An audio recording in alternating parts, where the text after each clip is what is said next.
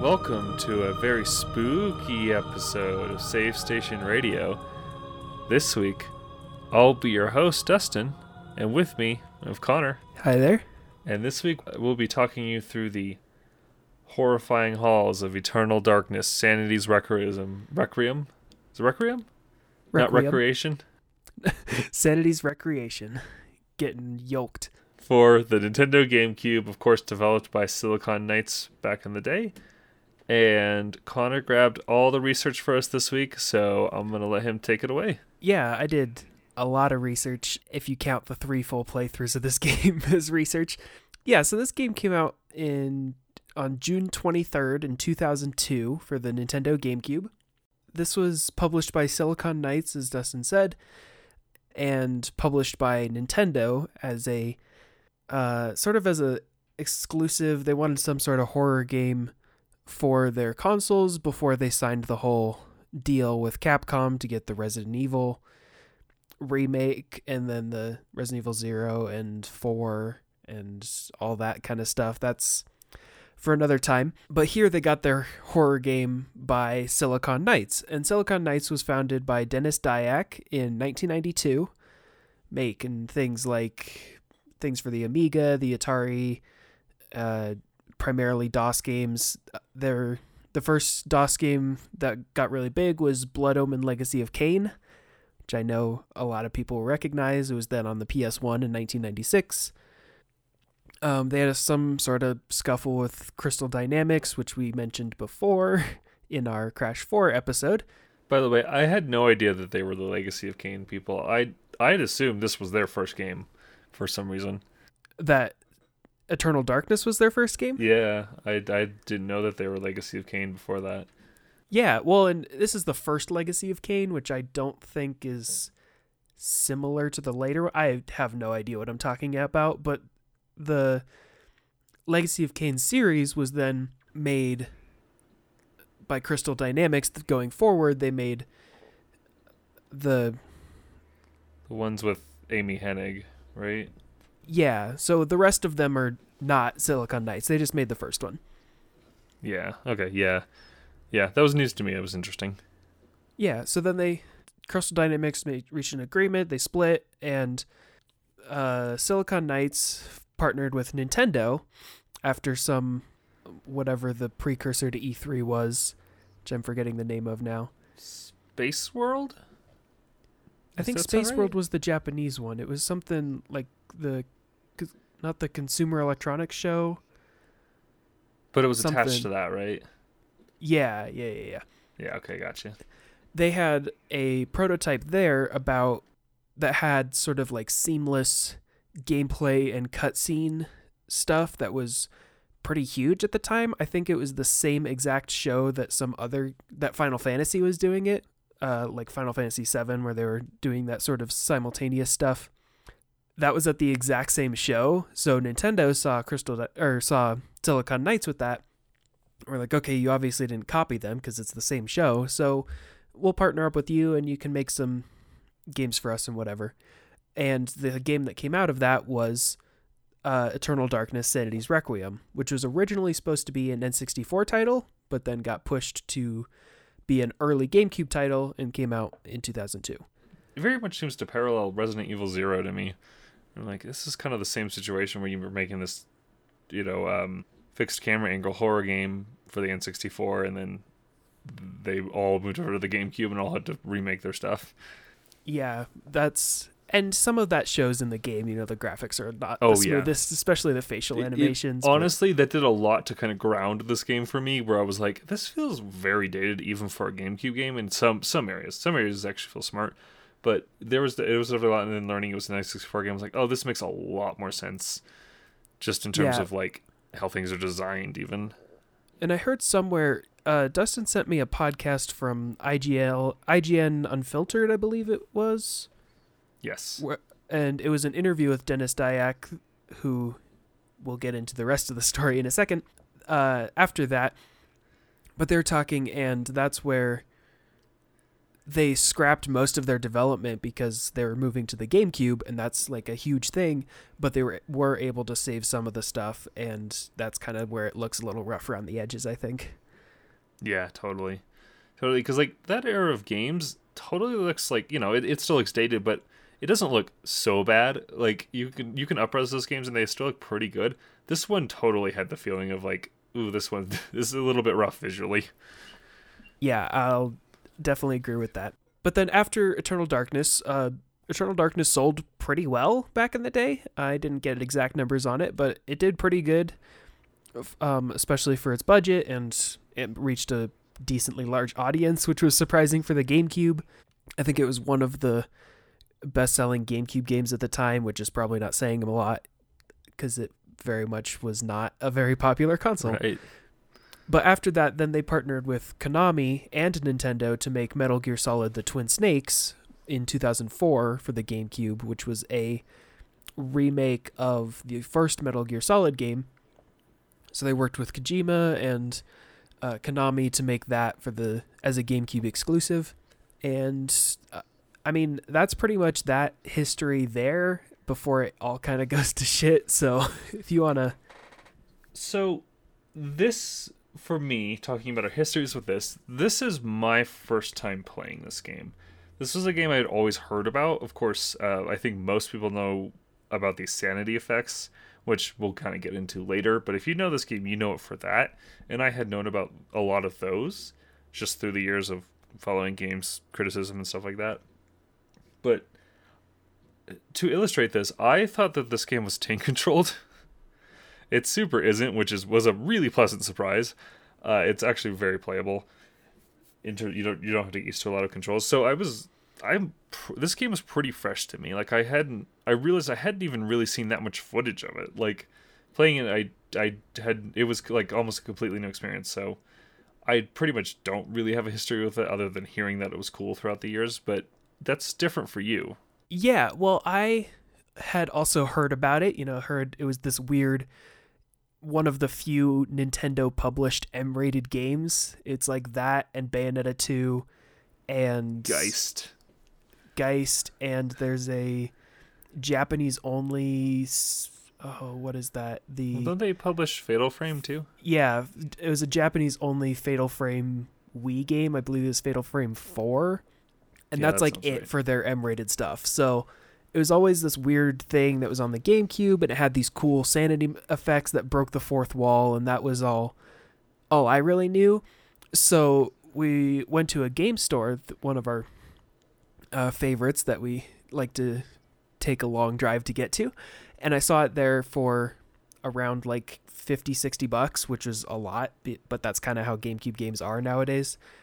And I decided to pick it up because I was really curious, and this was probably about like 3 years ago, and I played a little over half of it, but I was really enjoying it, and I actually was really into it. I was expecting a lot worse, the tank controls or whatever, survival horror mechanics, but it's really quite accessible, honestly.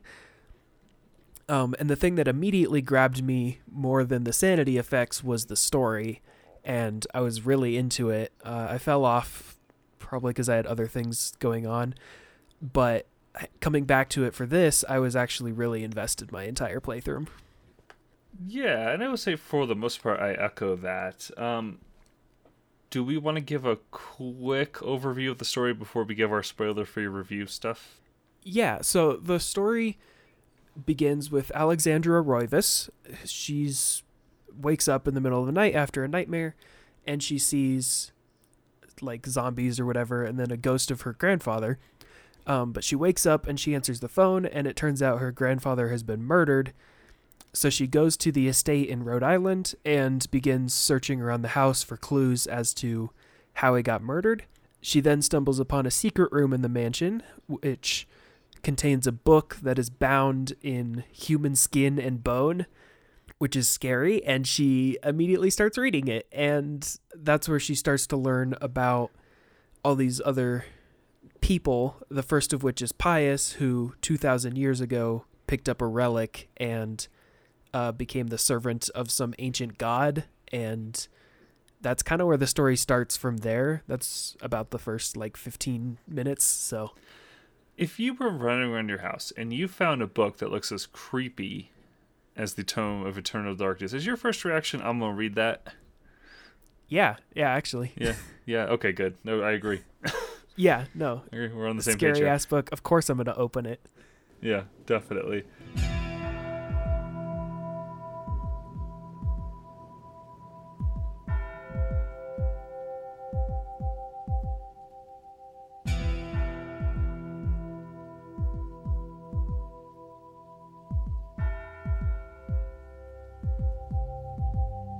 I guess so. To talk about this game in the sense of me playing it for the first time in 2020 and not really having too much expectations, I was shocked at how playable it was. To repeat myself, again, from what little I had seen in this game, which was barely anything, I had assumed it was tank controlled like Resident Evil. Super isn't. It's analog how you expect it to be controlled, which is really nice. I never had a situation where I felt like the controls were failing me like a lot of those old horror games can. So I was really impressed with that alone. I was thankful because I was expecting much worse. I will say in terms of core gameplay, I think the combat doesn't hold up very much. It's not bad in the sense that it will make you lose. It's actually quite easy. I just find it pretty repetitive and dull. It's it has a interesting like kind of pre-VATS like Fallout system where you're targeting specific limbs on enemies, but I found it to be ultimately unnecessary because like 90% of the time when you just aim for the head. It seemed to be the most effective way. So I did really find it all that useful in the end. It does the Resident Evil thing where to attack you need to plant your feet, and I just find that kind of annoying in these kinds of action games, which this I would say is more of an action game than a horror game. You're doing a lot of combat. And I just found it to be a little dull, especially towards the end. And there's a lot of bigger enemies towards the end too, where you have to stand still and hack at them and then move and hope you moved in time. It just doesn't really feel graceful enough, if that makes sense, to be satisfying. It kind of feels like I just go in flailing, you know? I completely agree with that. The combat initially is super cool, having the ability to target their body parts, but it really boils down to chop their head off and then whack at their body until they're dead. Yeah, it starts off good, you're right, and then it just feels like, oh, they just didn't build on this enough. Like, it needed more. But yeah, like certain enemies that are harder to kill but have stronger arms or whatever, so you can take off their arms to weaken them and then deal with the weaker enemies. But at this point, it's basically just like, here's a bunch of zombies, you can chop their heads off and then kill them. That's pretty much all it amounts to. yeah, and you can get ranged weapons as well, but I found for a good percentage of the game those to be pretty useless. It's not until later, till you start going up in time, till you start getting guns and stuff, that I found those to be a little more helpful. But still, towards that gameplay, you're still planting your feet, and it's kind of auto-aiming for you, so it didn't feel that void for good combat that I needed. Yeah, well, and I found the ranged weapons, especially early on, and then even into the later game, I really found myself using them only on trappers, which are these little scorpion-looking dudes that you can't get close to, and they'll hear you, and then they'll transport you to the trapper dimension, and it'll waste a bunch of time, and that's a whole other thing we'll get into in a second. But since you can't get close enough to melee them, I was like, okay, this is where I use my ranged weapons, and that was about it. I mean, the regular enemies and then even some of the stronger enemies, you can attack with your melee weapon and it'll get you better results. Yeah, I agree totally. This game also has a spell casting system, which I think is a bit more interesting and does help a little bit with the sort of variety of combat. You basically find these runes and then you can combine them to make spells. If you are going to play this game for the first time, that system looks very intimidating at first. Don't sweat it. It literally guides you through how to do it once you find a new rune. Like, don't do what I did and think, oh, I have to like combine these to make a spell. It'll literally tell you how to do it once you find the correct runes. I wasted a bunch of time trying to put stuff together and make it work. But to cast those spells, like, it'll be spells like too, where you can like enchant an item to make it more powerful, or give yourself more health, or you can use them for puzzle solving stuff like finding an invisible door or stuff like that. And to cast them, it's weird. You basically have to, you either can cast them quickly using the D-pad if you assign them there, or you go into the menu and select them.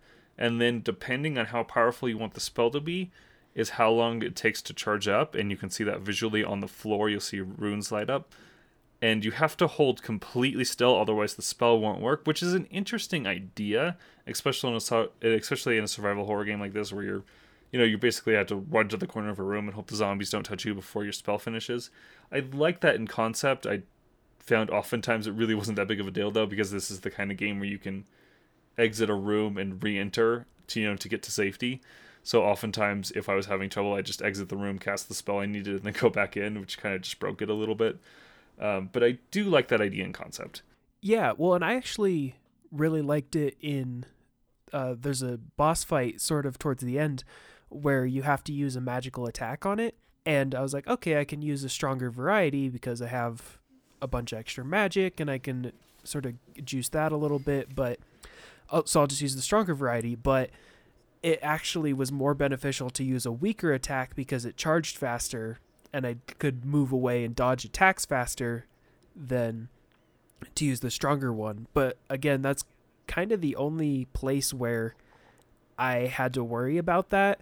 Otherwise, it's I don't want to waste all my magic, so I'll use a weaker one, or I can just stand here in a safe room, either just through the door because enemies don't go through the doors, just on the other side of a door of a bunch of enemies, cast a stronger spell, and then go in. But the other thing is that the magic, you have a magic meter, pretty standard for video games, and it recharges slowly over time, and there's one item in the game that restores it, but that's only for a certain character, and it has 5 uses and it's done. And you get it at the end of that dude's chapter anyway. But so in order to refill your magic, you have to be walking. You have to be moving. Yes, so it doesn't recharge over time. It recharges based on your movement, which is interesting. And you say it feels slowly. I feel like I almost never had a situation where I didn't have it. Like that boss fight you were talking about, I ran into some trouble, but I think that was like one of the only moments in the game. Or when I would mess up and cast the wrong super powerful spell, I'd have to walk around for a second to get my magic back. But like, what an interesting choice for a survival horror game to have one of your resources be replenishable at any moment. It feels like an odd decision. Yeah, especially since one of the spells you can cast restores your other 2 meters. So if you're starving for health or sanity, which we'll also get into in a second, then you can just cast a restore spell and then walk in circles and then cast it again and then walk in circles until you're at full health again, which is what I found myself doing when I would get too spell happy and cast like level 7 shield and a magic pool and a bunch of other stuff. And I'm like, oh, now I need to cast a reveal invisible spell. So I'll just walk in circles for a little bit and restore a bunch of magic, which happened to me on a number of times. And I think I said it earlier, but I did play this game fully 3 times. There's a secret ending, which makes sense in context as to why you have to play the game 3 times to unlock it. But I wanted to see that, and I knew I had time, so I started playing this game in late August, and it's just about a week before Halloween when we're recording this, so you'll be hearing this on Halloween. So yeah, I prepared. I played this game 3 full times, and that can slow down the pace, I'll tell you what, if you have to run in circles to refill your magic. I mean, even on my one playthrough, I was getting a little bit frustrated with that, and I think that kind of gets exacerbated towards the end of the game, where there are just sections of the game that I think are flat out bad, and the game takes a really steep dive in quality. And I think that certainly didn't help, where I felt like I needed to constantly cast magic, but I was constantly running out, so I had to run around in circles, and it just got boring, unfortunately, towards the end. That didn't make it a bad game or anything, but I do think that it's one of my biggest criticisms here, is it feels like it's really good up until the last like 3 hours, which I think is just like one of my major issues with it, is like it doesn't hold it all the way, if that makes sense. Yeah, I would agree with that. Sorry, I was pulling up my notes, but I was going to talk about the magical spell crafting system where you have to Please? use the runes to make a spell. And you're right that it completely guides you through the process. If you know where to look and get your runes and spell sheets and all that, then it'll literally craft the spell for you if you have all the components, which is super handy so that you don't waste a bunch of time not having a spell that you need to progress. Well, and the problem too is, I wish it told you that, because you can, if you, like, you can stumble on to casting the spell before you have some of the stuff, but it doesn't give it to you. Because that happens. Yeah, so to me.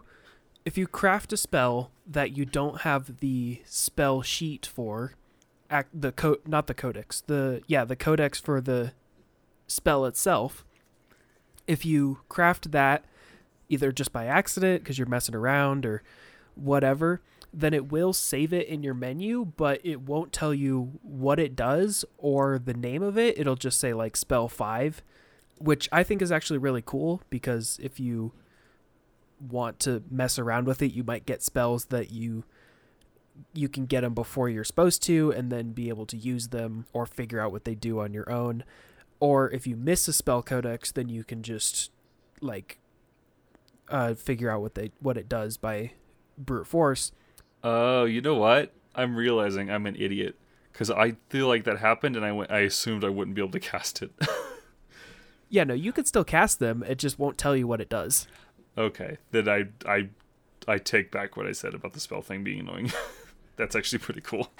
Yeah, no, it's super cool, because especially if you're going for that secret ending by playing the game 3 times, then you can, the way the runes are split up, there's 4 alignment runes, 3, and then there's a secret one that you can unlock. And then there's verb and noun runes. So if you know how to combine them, something like absorb, you pick your alignment and then you pick absorb item, then it'll enchant your item. It'll absorb things to the item, so that makes sense. But you have to have the spell codex to know what the rune is, and then you can sort of intuit that. But if you don't have the spell codex, then you can still use the rune and craft things with it, which I think is super cool, because then if you already have played the game and you know what the spells do, then you can use them earlier.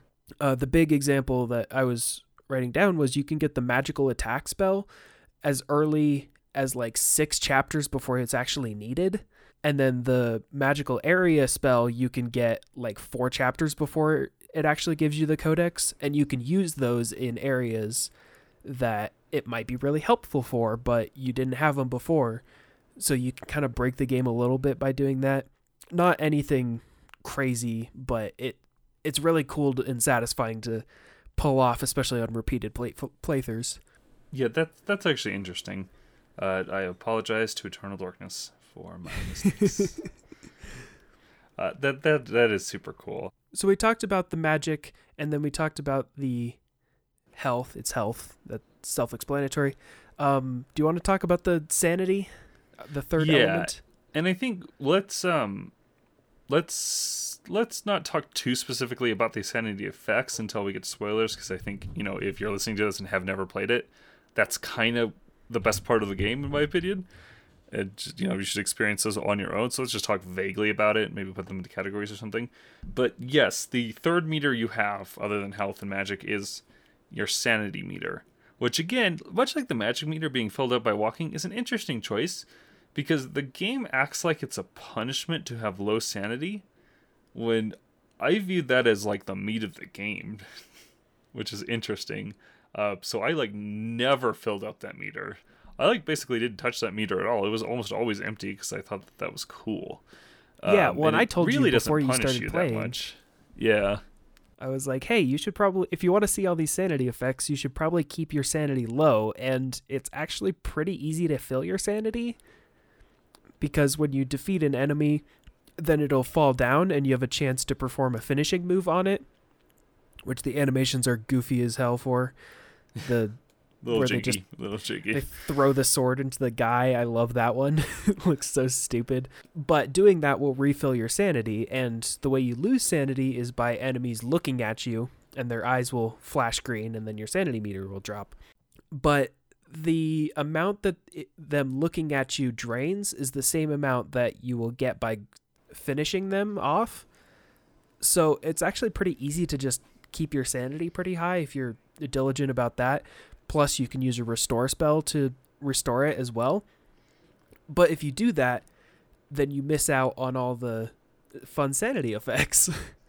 You talked about the story of this game. I think the story is fine. I didn't think it was like amazing or anything. I genuinely think that the reason to play this game is the sanity effects. So, interesting decision is what I'll say to that. Is like it feels like that meter shouldn't be there, and it should just almost always be low sanity. Yeah, well, and if your sanity gets completely empty and then you continue to lose sanity, it'll actually start draining health instead. So it is definitely a punishment to have low sanity, but then you miss out on a part of the game. So yeah, and again, I just think that like you can get health back so easy that I barely noticed that. Like you're right, you do lose health if you have no sanity, but it's like you lose it in such small amounts, and you can always re-heal yourself. It never really was an issue. The only time I ever finished off enemies was when I was frustrated and needed them gone to save or whatever, which again was not that often. Yeah, I will say that I kept my sanity meter low for the first playthrough, but then high for the second and third because I wanted to speed through it. So, the sanity effects do slow you down in some sense by having some random stuff happen. But so if you're trying to blast through it, especially on repeated playthroughs, I can see why you would keep it high. But I will say if you're going for the sanity meters, if that's the reason this sounds interesting or the reason you picked up the game, then intentionally keep it low. The last thing I want to talk about is the areas themselves that you're visiting. There's only a couple of them. I think for the most part, they're really cool. They're cool ideas. But you go back to them all the time throughout the game. There's like 4 areas, and you go back to each one like 4 different times, and they expand a little bit, and you get more areas to explore as you go to different centuries, and these places have changed slightly. But I did find myself with one area in particular pretty bored with it. Just like on the 3rd time I visited it, it was pretty done. Also, a lot of them are just very linear. And if you happen to forget to pick up an item or whatever, you have to run all the way back and then run all the way to where you were. And I just, that kind of design, that's the kind of stuff where I'm like, that makes it understandable that this was an N64 game. Where there was one chapter in particular where you had to pick up letters that I forgot to grab the first one and had to run all the way through the level to go get it. And then run all the way back, which was pretty frustrating. To be honest, it's a bit of a minor complaint, but it is one that I noticed and did frustrate me a bit. Yeah, well, and on repeated playthroughs, or in my case, I also had a guide with me. I have the official Nintendo Power magazine guide, which I also loaned to Dustin when he played it, but I don't know if you looked at it that much. Yeah, I looked at it when I needed it. My philosophy with guides is I only use them when I'm frustrated. So yeah, and that's completely fair. And I will totally bash my head against a wall forever until I give up and do it. Like, I'm stubborn about it. So yeah, well, but even still, if you have a guide or you are playing the game again and you know what's happening, there are still points where you have to backtrack in order to progress forward. There's one specific moment where you have to go forward up into a point and collect a bunch of letters, and then you have to go back and talk to a guy in a clock tower that's at the start of the level, and then you get an item from him after doing that, and then you have to go all the way back to where you were to use the item. I think that's probably one of the only times, other than like the end of the game, which I know frustrated you, where you have to do specifically just straight up backtracking. But even still, when you get to different chapters that take place in one of the 4 locations, it can feel kind of samey because it is technically the same area. Like, yeah, the aesthetics are changed, and I actually really like that, where you're in a different time period, so the environment's different, but you can kind of see how it's similar. Yeah, it's cool. But if you find that a little dull or samey and get bored of an area, then I can see why that would be frustrating. Yeah, it's just like that in the same level, having to go back and forth was, I found to be particularly frustrating. And I think it's at the core of the problem is it's just these levels are designed to be linear. They're not designed to be, like to compare it to other survival horror. They're not Resident Evil levels. Where in like Resident Evil 2, the police department, sure, you're backtracking and going to the same areas in that place a lot, but there were like 5 different ways to get to the same area in that place. And some of them will be cut off at certain times, some of them will be more dangerous or less dangerous. So it keeps that experience feeling fresh and exciting and horrifying. Whereas this is like, well, I went down that hallway just a second ago. Maybe a sanity effect will happen and that'll be different, but like I already killed all those enemies, so it's just me running through an empty hallway. Yeah, well, Resident Evil also has the added benefit of the fact that the enemies like stick around, or their corpses will, and then if you're visiting an area multiple times but you don't have ammo, then you might consider killing them or sparing them and running past. And then I know the remake has like the Crimson Heads, and that's a whole other thing. But this, when you kill an enemy, it just disappears and it's gone forever. It's definitively dead. So it literally just vanishes, it burns up or whatever. So you kill the enemy, and then if you backtrack, then you just are going through a bunch of empty rooms again. So that's, it's not as interesting. Yeah. The last thing I want to know is make sure you save often. This game does not have autosaving, which is understandable from this generation, but just every time you're in a room without enemies, it'll let you save. And I recommend you do that, especially with this backtracking issue we're talking about. That can get really frustrating, especially towards the end of the game. It happened to me, where I died and lost about 20-30 minutes of progress, and it's like very bad. And I had to redo a bunch of stuff, so just save all the time.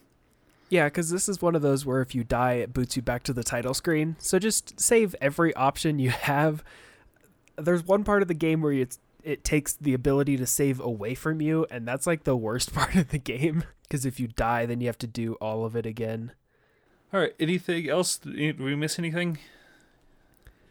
No. I mean, we'll get into the different gods and the alignments and the story and all that. So I will say quickly, I was talking shit a lot. I did enjoy this game. I did. It was fun. I had a great time with it.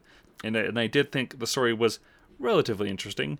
I liked the sanity effects a lot. I liked the different characters a lot. I liked the different time periods a lot. Like, I think there's a lot to like here. I know I came off really negative there. I'm not. I did enjoy the experience quite a bit. Yeah, well, and I, having played this game like 3.5 times now, because I played the first half before like 3 years ago, I still really enjoyed this game. There's a reason why I stuck through it for 3 whole playthroughs, and it's actually pretty fun. Even when you're past the sanity effects and the novelty of the story, the gameplay is solid enough to hold its own, especially if you start messing around with the magic. And, I found it just really enjoyable to play, and then the story as well kept me engaged throughout. So I would say definitely go play this, but if you're looking for an original GameCube copy, that's going to be pretty expensive. I know I bought it 3 years ago for about $60, and that's pretty steep for a GameCube game, I'm aware. Nowadays, it's like $80 to $150. Yeah.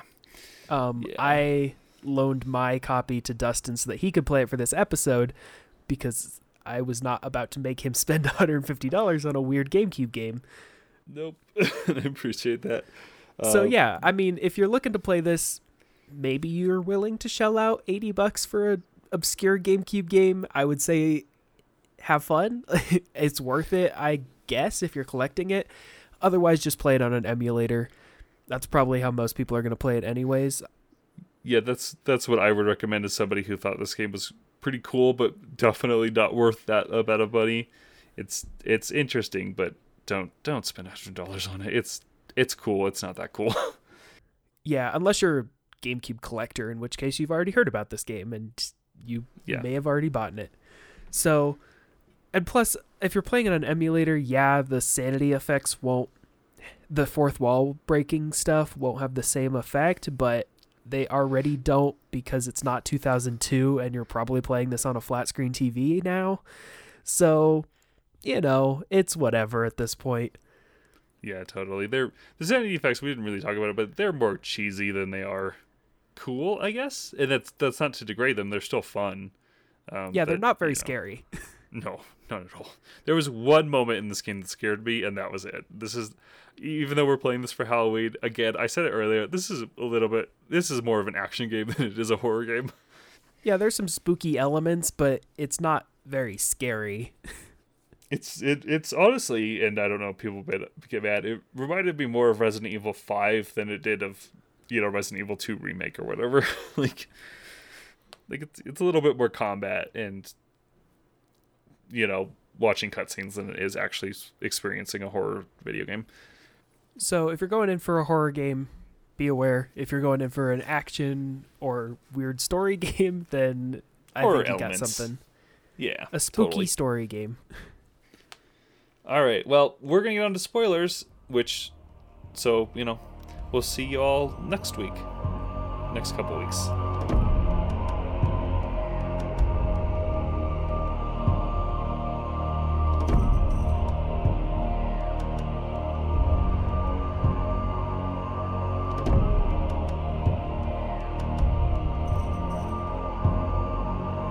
What was your favorite character? Okay, so I don't know if it was my favorite character necessarily, but the first time we go back to the mansion, and for the first time we get the, is it Maximilian Rivas, the first Rivas we play as? Yep. Yes. So I don't know if it is my favorite character, but that's definitely my favorite section, because it just surprised me, where I didn't expect to be exploring that mansion in the past. And I thought that was really cool, because it recontextualized that area. Like, I liked that the library hadn't been built yet. Like, that to me was one of the coolest things about the time jumping in this game, was that bit. I also shout out to Luther. I thought that was cool. This character who totally shouldn't have been there. I feel bad for him. Yeah, I'd probably say those two. Maybe also the firefighter, just because that felt so different. Michael Edwards. Even though of the stories, his felt the most forced, where he's fighting this fire here, then he falls down the thing, and then he's going to go find the essence, I guess, for some reason. Like, why would he do that? He has no tie to this. But I liked his section, because that's also where they gave you the machine gun, which was the first time I thought, oh, the gun's actually useful here. Yeah, for sure. That cutscene was super different in the beginning of his too, which gave it some more variety. The pre-rendered one? Yeah. It's like, oh, weird. Oh, wow, it's a pre-rendered cutscene. I mean, Yeah. There's a couple others, but they still look like the rest of the game. Yeah, it just felt different. It felt like a different game, which is kind of cool. Yeah, so I would have to say my favorite character is probably... Michael Edwards is definitely up there. Shout out to that Indiana Jones dude. Who's that? Lindsay. Yeah. Straight Indiana Jones knockoff. What is his name? Edward Lindsay. Yeah. I do want to, as long as we're talking about, and I was going to go through like a full plot synopsis, but that's lame. That's going to take too long.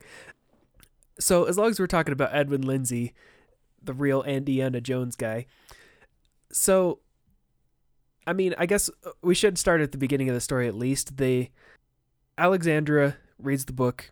The first story is Pius, and Pius goes to a city or a temple that's underground. He's lured there, and he gets a artifact that then turns him into an undead slave to whichever god, and you get to pick which of the three gods you get to assign Pius to, basically. The three gods are Mantarok, Zelatoth, and Ulyaoth. Ulyaoth is blue, Zelatoth is green, and Chaturga is red. Mantarok is purple.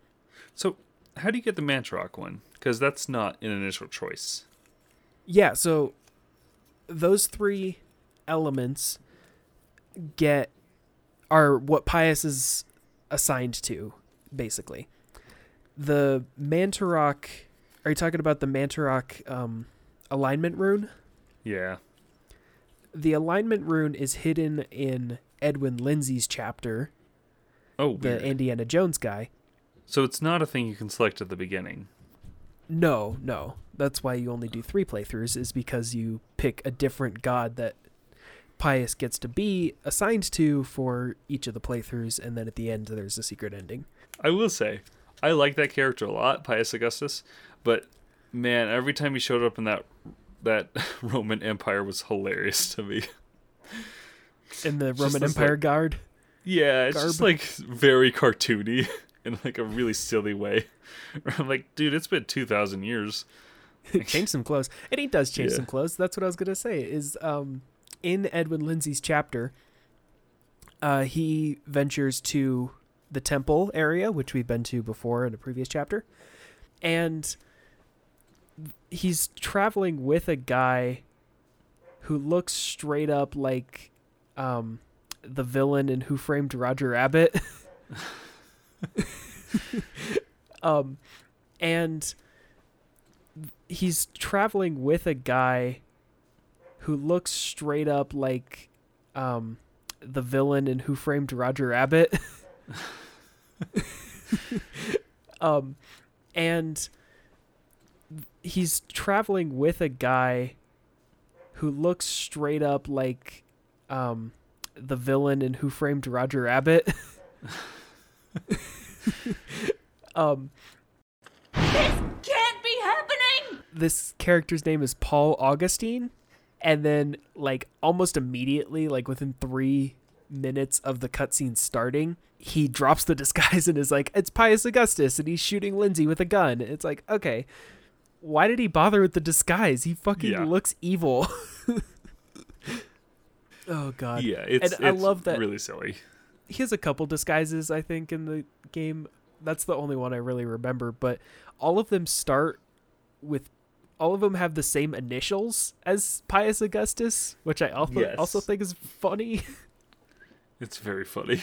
He's weird. I think he's secretly like a little bit of a goofball. I will say, talking about all these characters, it's cool that there are so many characters.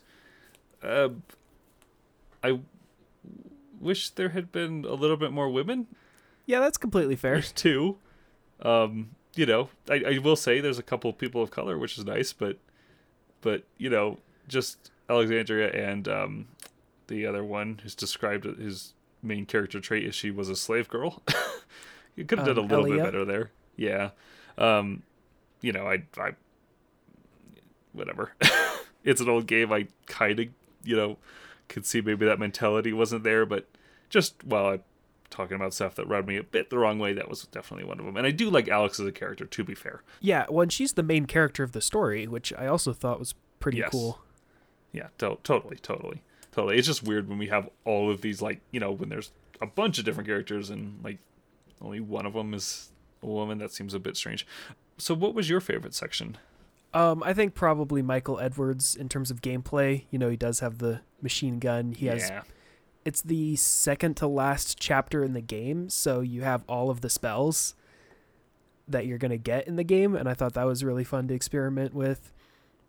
He's also just a super cool dude. He's this down-to-earth black guy that is a firefighter in, I guess, Persia. Where is that?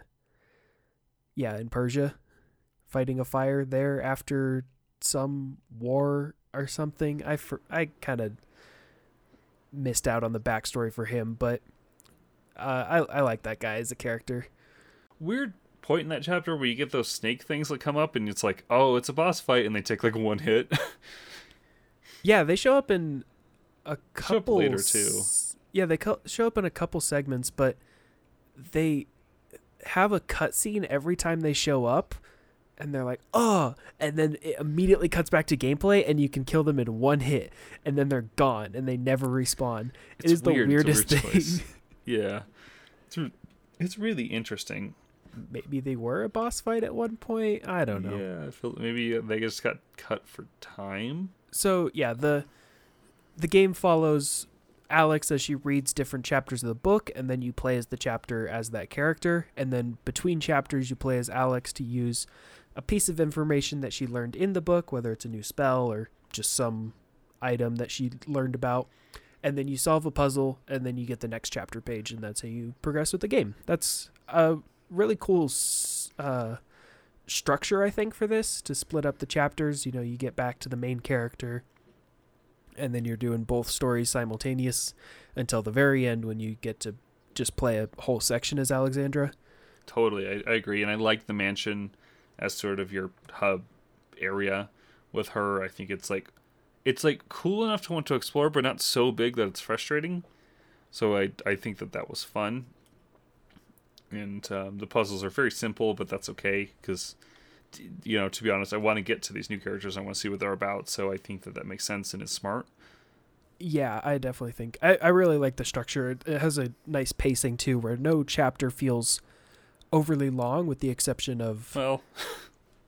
yeah, so the exceptions are Edward Roivas and Michael Edwards, I think, does run a little bit long, and then Alexander's at the end.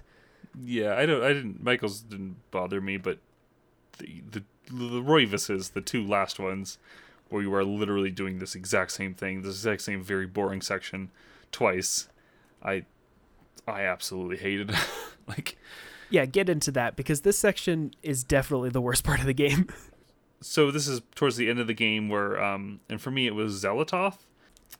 You're destroying the city where the, I guess where all the monsters live, is what it implied to me. Mm-hmm. Where the monsters are coming from. Yeah, so where all the Guardians the live. horrors and the zombies and all that stuff. And it's underneath the manor that most of the game takes place in. Though, there's a weird moment where Augustus is talking to Zelatoth, and they imply that there are way more cities like this, which is interesting because they don't really do anything with it. I guess in Edward's chapter, you blow up another one, right? Yeah, so the whole goal of Pius's god, whichever one you pick, in your case you picked Zelatoth, they need a ritual in order to bring Zelatoth to the Earth dimension, and there's some key parts of that ritual. The first is Mantarok needs to be sealed. Mantarok is the god that controls all the rest of them, so Mantarok lives in the Khmer temple and needs to be sealed and defeated so that they can't overtake it. Another key component is they need to construct a pillar of flesh, just a bunch of bodies all buried together. So that's in the Persian temple. And they also need the summoning spell, which is a 9-point rune, and that's in the city underneath the manor. And then what's the other? The church. Yeah, and then I guess the other part is they need their relic to not be destroyed. Yes, so they appoint guardians to watch the relics. Yeah. So yeah, the city section. So you go down underneath the manor, and you do this twice, mind you, in a row almost. And you get there, and essentially you are doing a big manual version of the spells.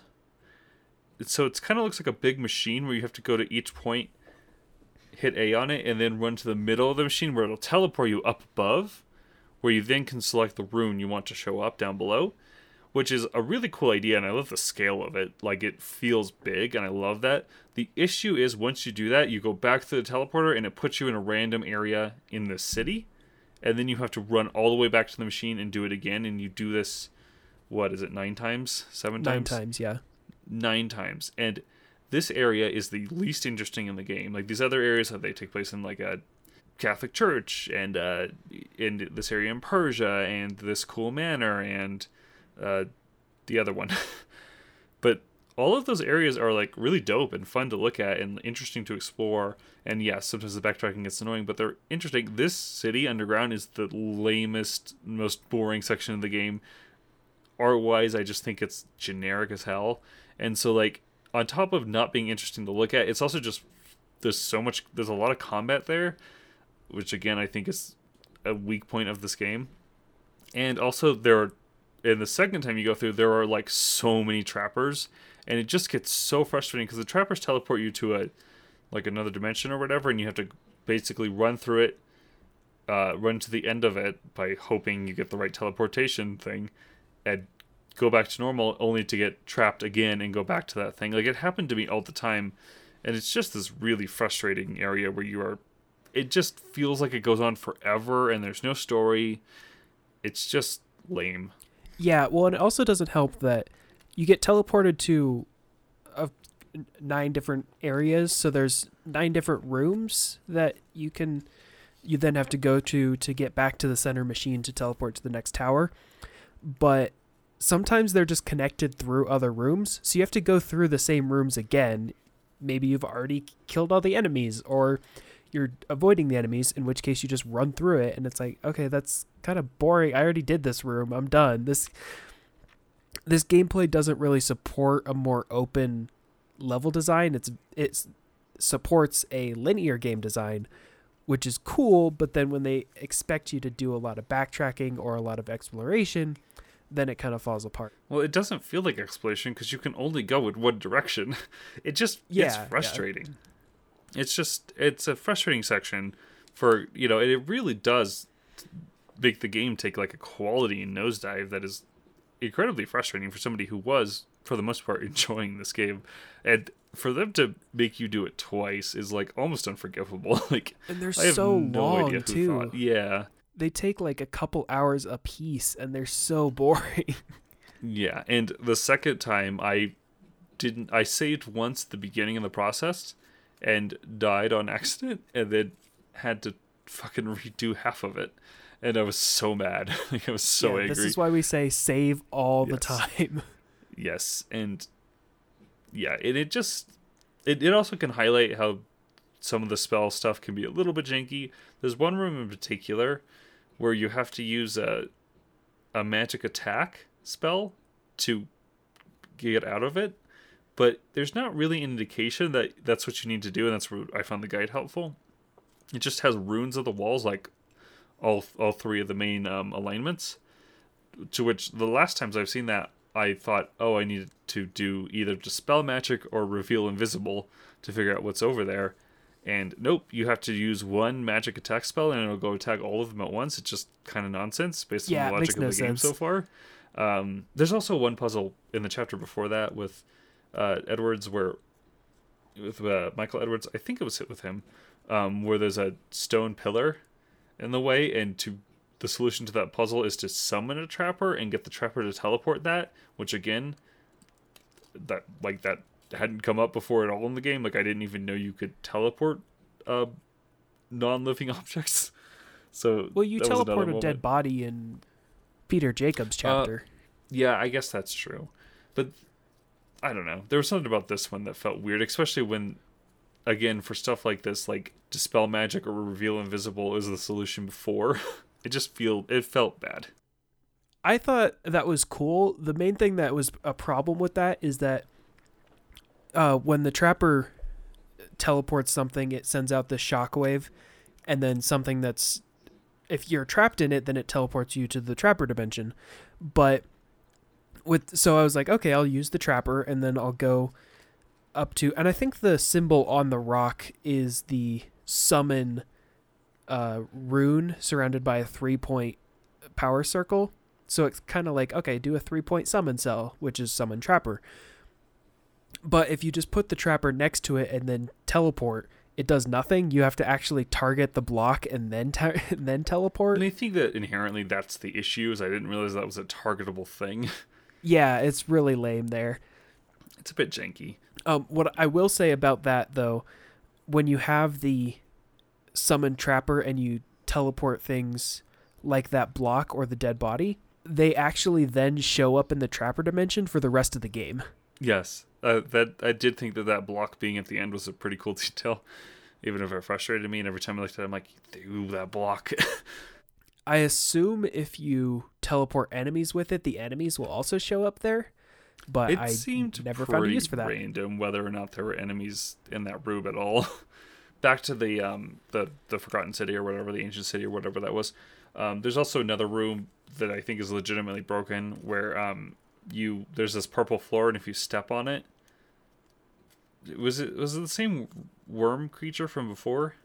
Yeah, different just the same Yeah, worm so enemy? it'll come and it'll block the door, basically, so you have to, like, tiptoe across it, which, again, I did not know was a mechanic in this game until just then. Which I guess is probably how you get around trappers, but I'd never used it. Yeah, that is how you get around trappers, but it's so much easier to just shoot them. Like, it'll freak them all out, and they'll be like, oh, I'm going to get you, but you just shoot them, and they're dead. So, But anyway, whatever. if you step on that thing, the worm will come out, and then your entire screen will go, like, sepia tone, and the door will be locked, and there's nothing you could do about it, and I think is what's supposed to happen is that's supposed to lift at some point, but for me, it never did, and I spent literally, like, 10 minutes walking around that room going, what do I do? What do I do until I lifted the guide? It lifts when you restore sanity. Yeah, that was never clear. And I even looked at the guide, and I don't even think it said that, or maybe it did. I don't know. I basically just reloaded my save. That's fair. Which luckily I had saved at the beginning of that room. So Yeah. The game slightly hints at this because when you go through that room as Edward Roivas, when he goes through it, the worms appear and it goes sepia tone, and then he takes his flask and drinks it, and it shuts off. And if you look at the flask in your inventory, you know that it restores sanity. So I guess they figured you might be able to piece that together, but no, then that's not Edward a good enough hit. No, because then Edward doesn't have to deal with them, so you could just completely forget that cutscene. Terrible hint. Forget it even happened. It Oh my wasn't God. until like the second or third playthrough I was like, oh, that's where they're hinting about that. It's like, that's not a good hint. No, that's really bad. Yeah, anyway, I'll stop complaining about that section. Those sections, I guess. They're bad. They're just straight up bad. It sucks. It totally mires the experience in a really frustrating kind of way. Especially since it's right at the end. So like if you have a positive game and then you're like, oh god, Yeah. it just taints the rest of the game. And man, it wouldn't stick out so much if they didn't make you do it twice. Twice. Like who thought of that, honestly? Or if you want the true ending, 6 times. Really frustrating. We didn't really talk about it, but what was your favorite sanity effect? Ooh, yeah. Oh, there's a couple. So one of my favorites is one of the story exclusive ones, and that is in Maximilian Roivas' story. You can go into a room and then you walk forward and it'll show the door to like has bars on it like it's a jail, which once you get to the end of it and you see that Edward or Maximilian gets thrown in an insane asylum, and that's the door to the insane asylum cell. So you get to see it sort of before it actually happens. I thought that was really cool. Yes, I really enjoyed that as well.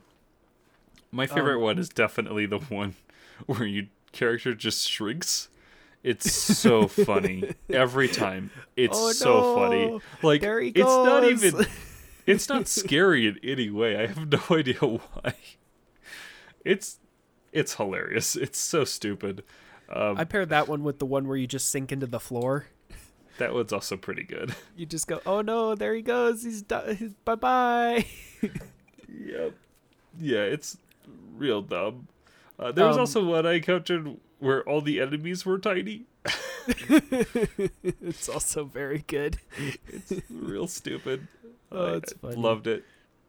One of them that I did think was interesting. I'm not gonna say cool because it's kind of rough. It's when you come out of a chapter with low sanity, there's a chance that it will the game will stop and it'll show a to be continued screen, and it'll say to be continued in Eternal Darkness Sanity's Redemption. And I thought that was cool to be like, oh, this is the end of the game, and now you're going to have to wait for the story. Like, that's a kind of a cool gotcha moment, but also it's kind of presumptuous that you might get a sequel.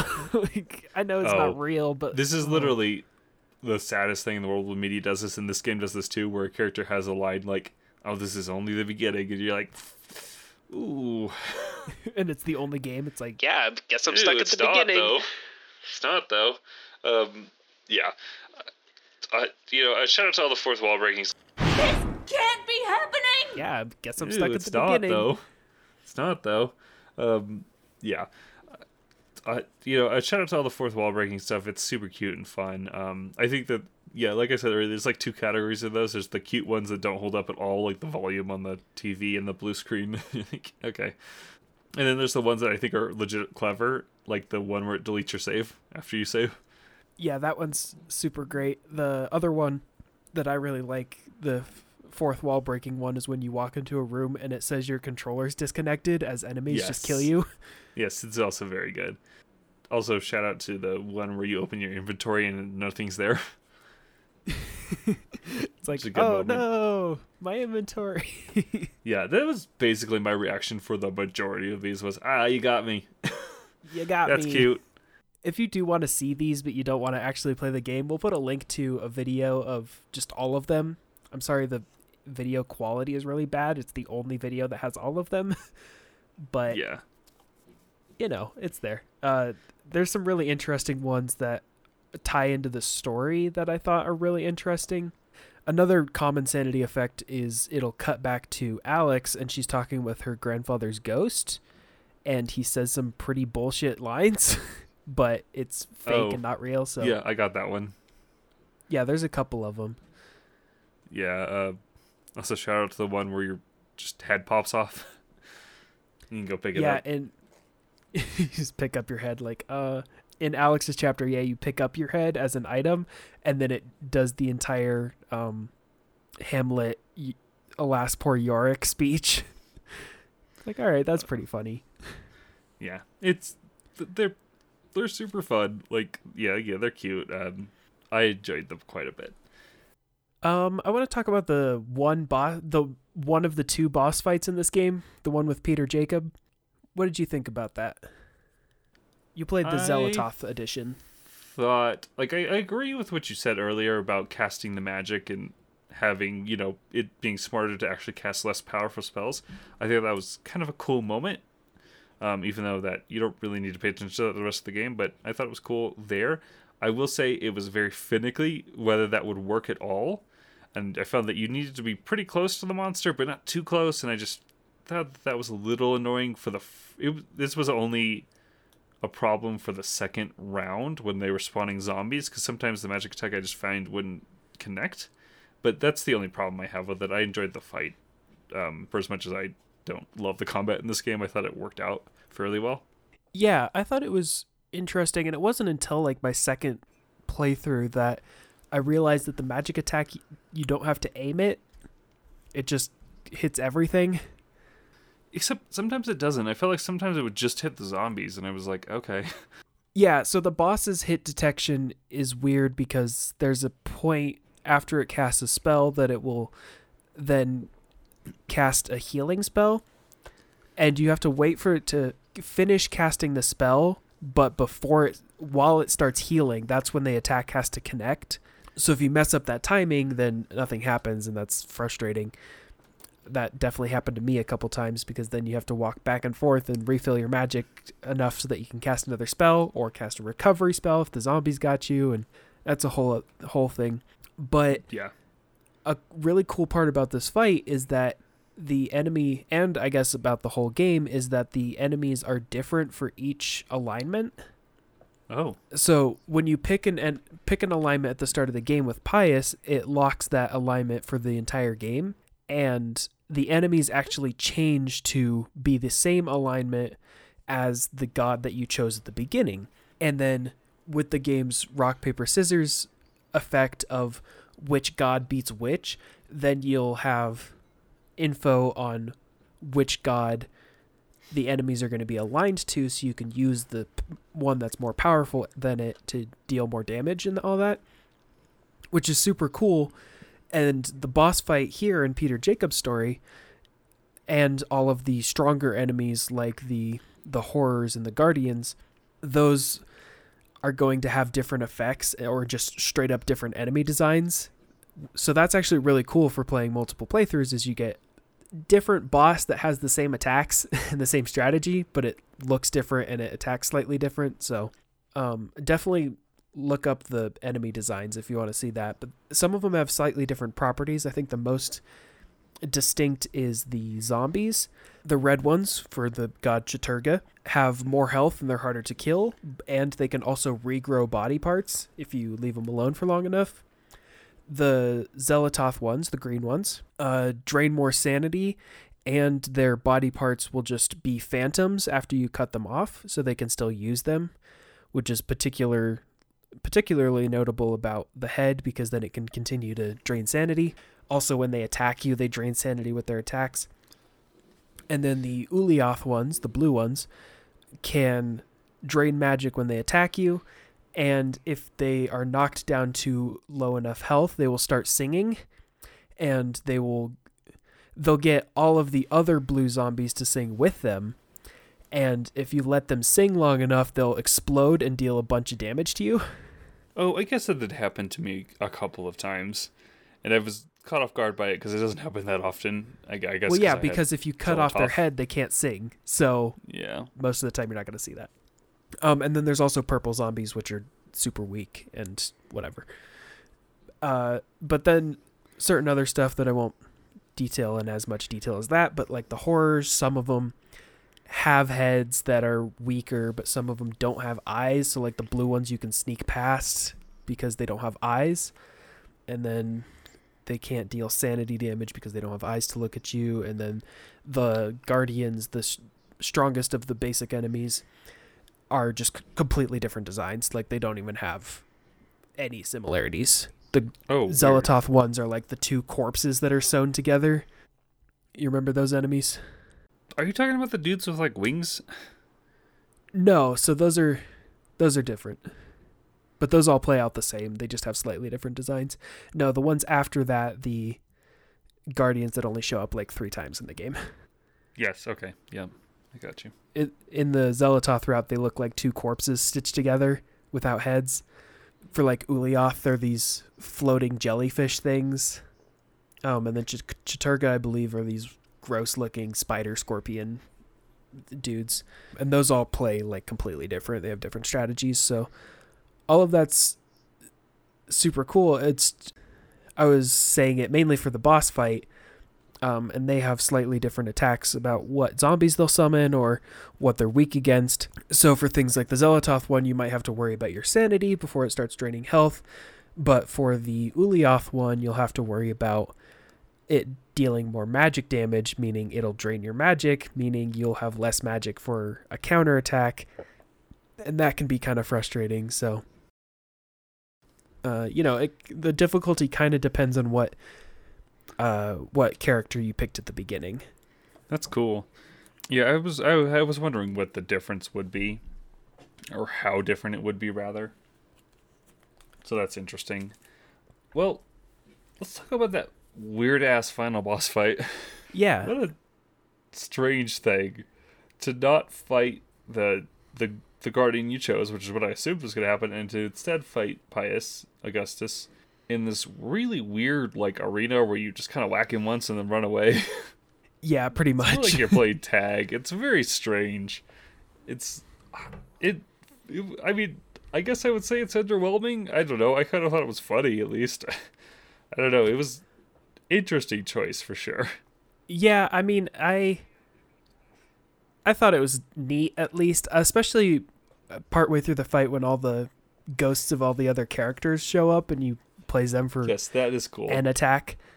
I did enjoy that quite a bit, but like, what are we even attacking? Like, we attack him and then we attack his weird eye thing. So it's weird. That's the artifact of the god that he's using to summon the god or hold it in place. So you're weakening that, and then you're weakening him, and then, as a back and forth. Yeah, I mean, it was fun to play, which is why I'm not, like, frustrated about it. It just, like, visually, I expected something a bit more epic, given the genre this is in, like, this sort of Lovecraftian horror stuff. I was like, oh, we're gonna get, like, a weird space fight, and it's just this weird-ass, like, game of tag with this silly-looking Roman dude. Yeah, at least you get the cutscenes of the gods fighting each other, which I thought were pretty cool. Yeah, totally. It was entertaining, at least, and I do like that he's using a lot of the same spells you do, which a lot of the enemies do that as well, which was cool. The guy that uses the shield spell, I would use all the time. So that was fun, but yeah, I just thought it was like a really silly. It was, especially visually, it just looked off. It looks very silly to me. So yeah, what did you think of the ending, especially having seen the 3 separate endings? Just talking about the basic endings. There's also technically a secret 4th ending if you die during the final boss. And I didn't Pius see that. wins. Yeah, no, I didn't die in the final boss. Which fake gamer boy. I'm a real gamer boy. Just a pro gamer over here. Pro gamer. What is cool is if you do manage to beat all 3 playthroughs, beat the final bosses without dying, it puts that failed ending into your cutscene log where you can go back and watch cutscenes. It just puts it in there. Oh, cool. That is good. Or, I mean, you could always just save before the boss fight, go in, die, and then just start over. But yeah, I mean, I thought it was cool. It was interesting that you were... Alex's last segment is all about her building the spell to summon the god that's stronger than Pius is on the rock, paper, scissors wheel. So you summon the god and it fights Pius's god and eventually beats it, and you beat Pius, but then you're like, well, I just summoned a god into this world, which is exactly what Pius was doing, so now we got to do something about it. Yeah, I fought fire with fire. Yeah, so then Edward's ghost reverses the spell into a binding spell and binds it back into non-existence, basically. God, I was so scared that was going to be a thing where you could mess it up and get a bad ending. So I was like, that was one of the few moments I immediately...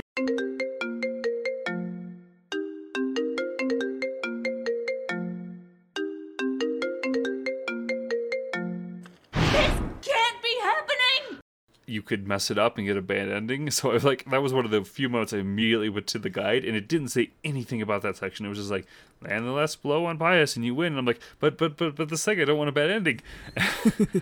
And it'll let you select all the runes, but it won't let you pick the wrong ones.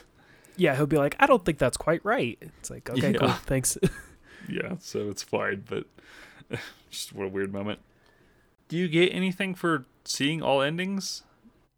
So once you get all 3 endings, you get the true final ending, which kind of focuses on Mantarok for a little bit, and it is the final ending a failed Kickstarter? No, it's not. And oh, so sad. No, so I want to talk about Mantarok real quick. Mantarok is the 4th god that controls the other 3. And can beat all the other 3, but he is dying. And you see Mantarok actually a couple times in the game. It's this big fleshy pit in the bottom of a temple, and it just kind of looks at you with all its weird eyes. You can find the Mantarok alignment in Lindsay's chapter, which I said earlier. And the Mantarok alignment is supremely overpowered. You know, it is designed to beat all the other gods, so of course it's going to be overpowered. But some of the spells that you can cast with it are ridiculous. Like, if you cast a restore spell under the Mantarok alignment, it restores both health and sanity. That's cool. It's like, yeah, it's secret, right? Neat. So you can't stumble upon it your first playthrough, probably. Yeah, and you have to backtrack to get it anyway. That's cool, then. I'm a big fan of that. The other big spell change, other than just dealing more damage, is the enchant item spell makes your enchantment deal poison damage. So if you hit an enemy, it will continue to damage them. That's super useful. And then the one that is really helpful if you're trying to speed through the game is the Reveal Invisible spell. If you cast it under the Mantarok alignment with, I think, either level 5 or level 7, then it will make you completely invisible to enemies. Oh. And you could just walk past them.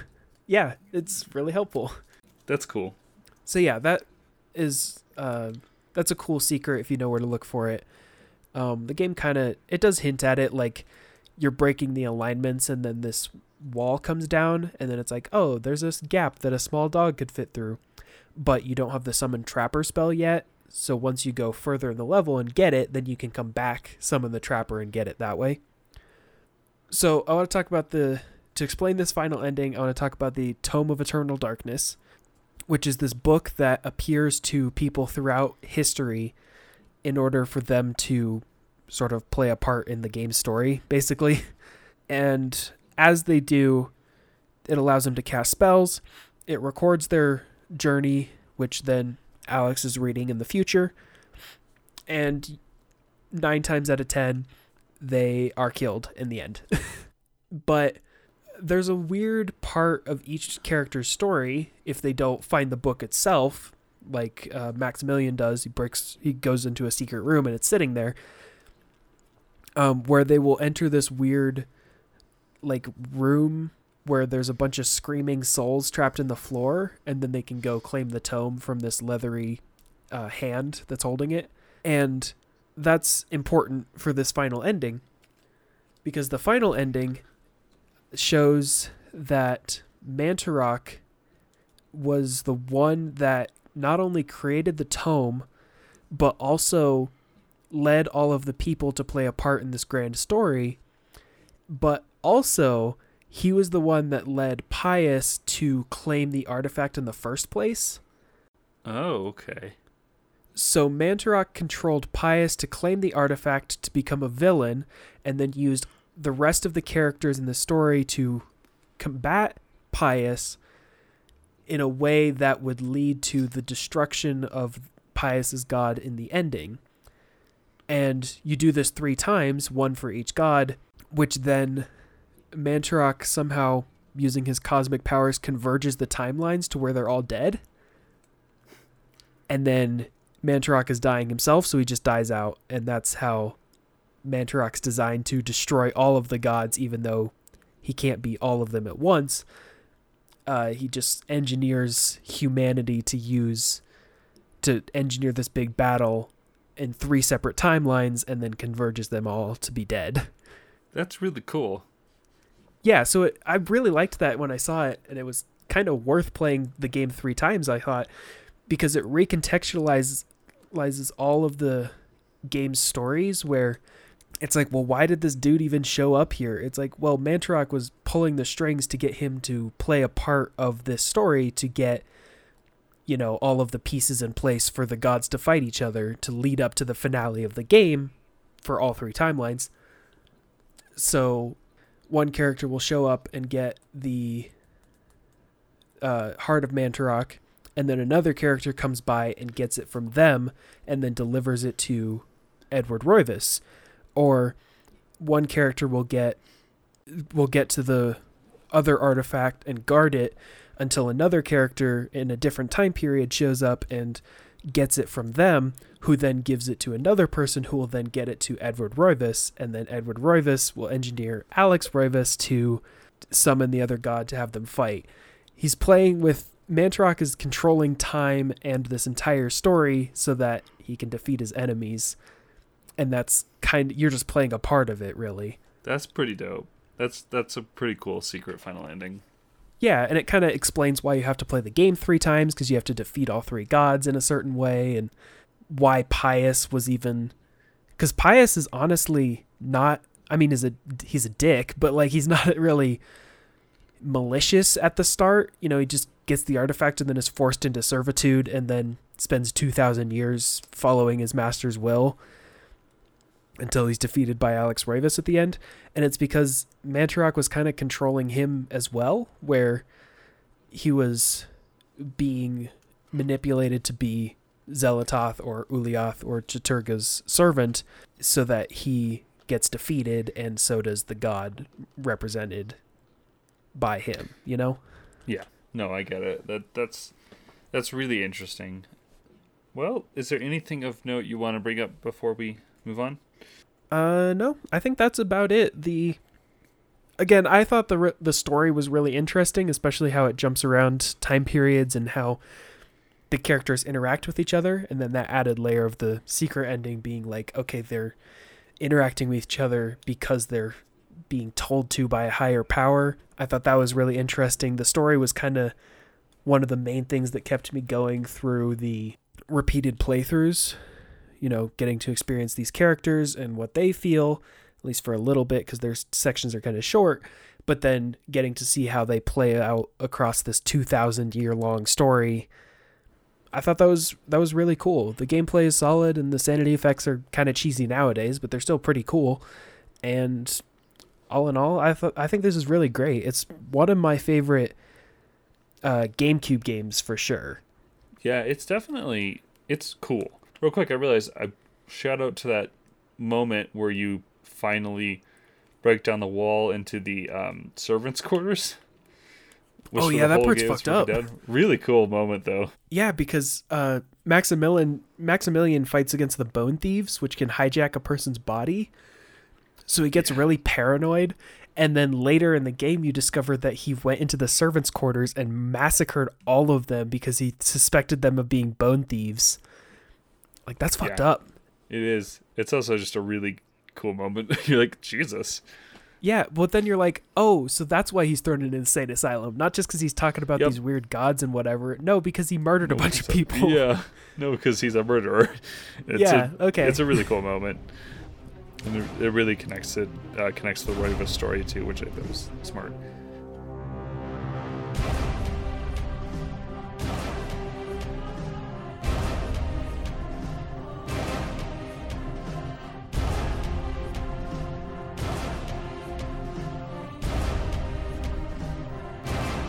Real quick before we end, let's talk about the rest of the Silicon Knights and I guess really Dennis Dyack story. At least up until we know so far, because I think it's really interesting and a bit tragic. So after the Nintendo partnership that ended with Metal Gear Solid, he partnered with Microsoft to make a game called Too Human for the Xbox 360. It was a game that he was thinking about making for many, many years, even before Eternal Darkness, but wasn't until like the technology was right. But this is where it goes to shit. So I guess he was just really fed up with Epic Games' handling of the Unreal Engine. Specifically, like, he felt like they intentionally sabotaged the engine to make other games that used it look worse than Gears of War, which is wild. Pretty big accusation. Yeah, so in order to do this, in order to settle his frustration, he sues Epic Games, which is already a bad idea. Good move. Now, I know some of you listening might think, oh, Epic, that new company with Fortnite? No, Epic was kind of always a big company. Like, it is insane to me that somebody would think, like, I'm going to sue this company because I don't think my game looks good enough. Yeah, because I'm not using the engine to its full capacity. Or like, it was a stupid move. But so they even, I think you pointed this out, they demanded all sales from Gears of War because of it. Which is like the most petty garbage. Like, that's never going to happen, dude. Come on. Oh my god. Gears of War, one of the biggest franchises in the world at that point. Like, what are you talking about? Yeah, this was in about 2007. So Gears of War 1 was out and 2 was about to come out to major success, which maybe that's why they were trying to get a piece of that pie. Yeah, and if they felt Epic sabotaged them to make Gears of War look better, which makes no sense, but okay. Ridiculous. So a month after they sue them, Epic countersues them. Yeah, of course. For them not adhering to their contract in regards to like licensee fees and then like trade secrets, I guess.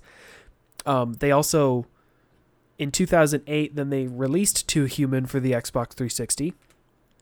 And then they sort of bumbled their way through developing X-Men Destiny in 2011. And then Epic Games won their countersuit, which also included Silicon Knights tampering with the Unreal Engine and claiming it as their own game engine, which it wasn't. It was just kind of repurposed Unreal Engine code with a little bit of stuff tacked on. By the way, do you think this whole thing started because Dennis Dyack or somebody went, oh, these licensing fees, they're expensive. I don't want to pay them. What if we just, make up some bullshit? Maybe we get away with this.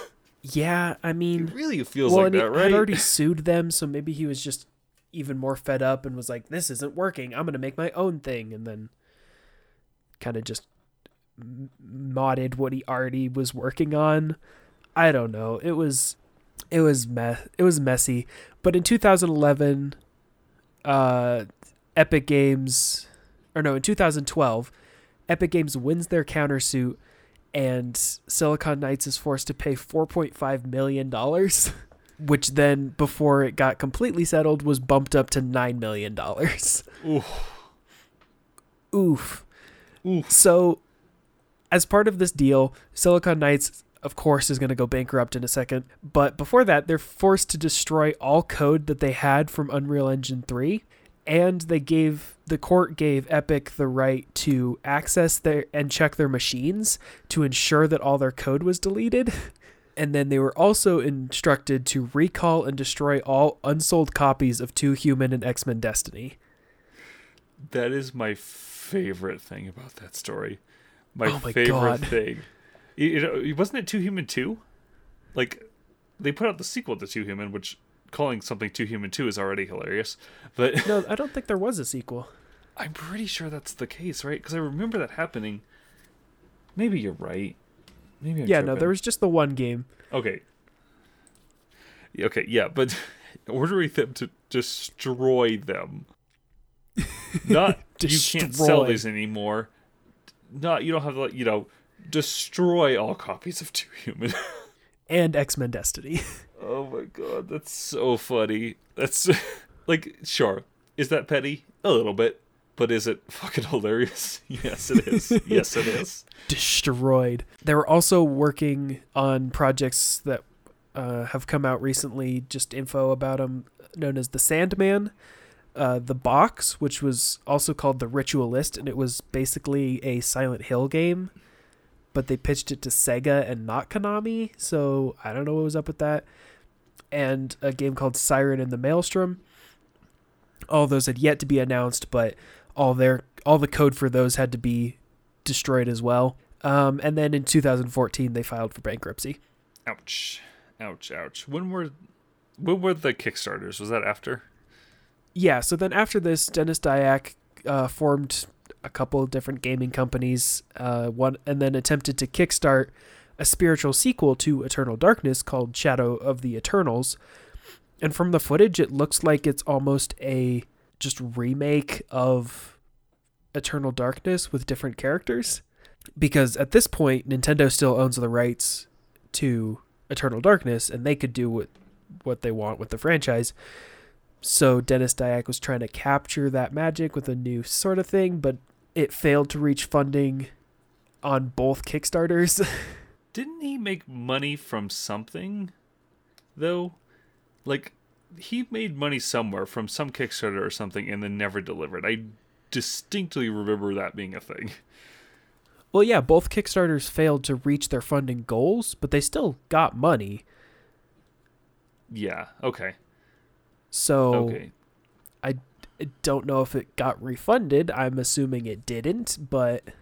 Yeah, because that's kind of the first time I remembered hearing about Dennis Dyack was from places like Giant Bomb or something talking about him and kind of talking about him in the same breath as like David Cage or Peter Molyneux, somebody who maybe overpromises and can't deliver. Yeah. Which is sad. It's, I want to believe that all of that's misunderstanding and, well, I guess I can't say that about the Epic stuff. That just seems flat out stupid, but whatever. I listened to the interview on IGN Unfiltered, which I'll also leave a link to in the description, with Dennis Dyack, and he had, at least when that interview was recorded, some other project, but I hadn't heard of it, and I still don't know much about it, so I won't talk about it too much here. But he also said he didn't feel any regret about suing Epic, which seems selfish in a way because it destroyed Silicon Knights and all of his employees, and yikes. Seems like you maybe, could maybe get some good faith by actually apologizing for that move, but okay, dig your heels in, whatever. Yep. Okay, maybe get some sympathy, but no, all right, fine, do you, There was also some weird controversy with Gamergate and whatever with him, so I'm like, I am not getting into that at all. So yeah, maybe. From what I gathered, he's not a super great guy, but it's not the end of the world, I guess.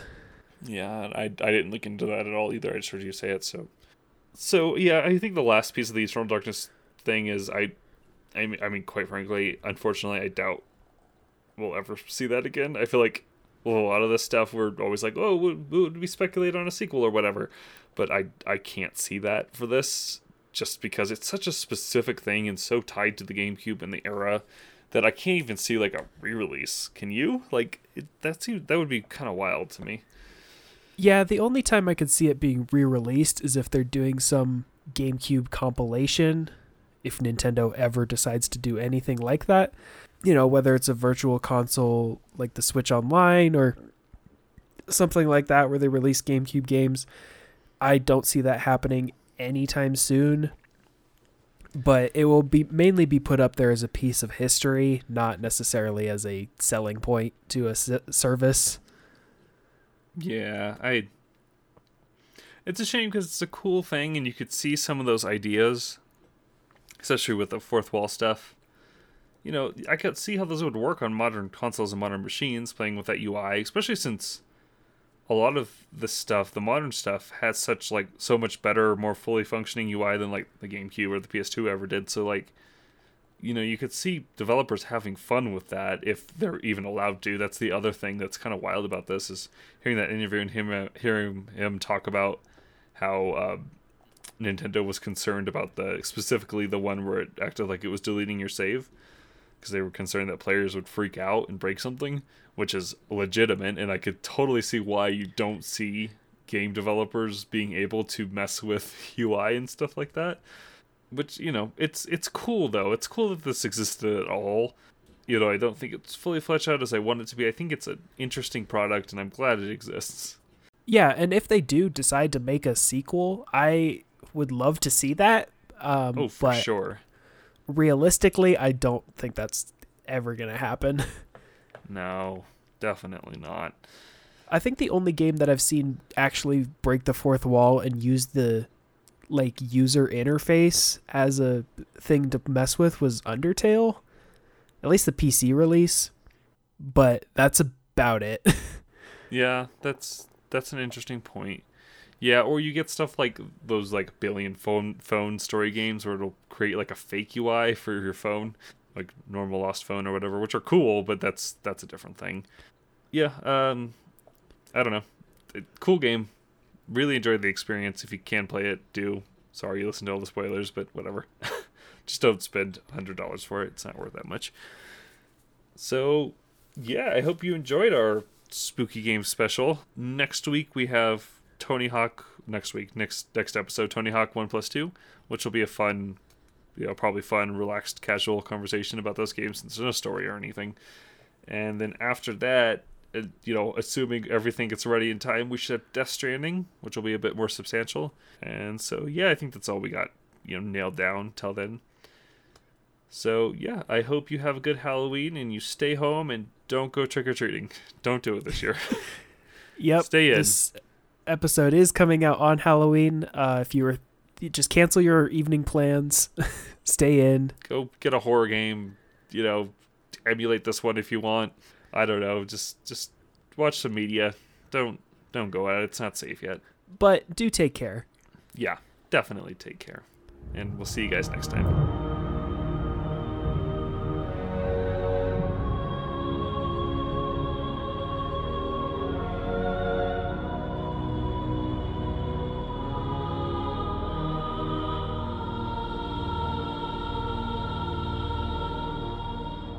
Welcome to a very spooky episode of Save Station Radio. This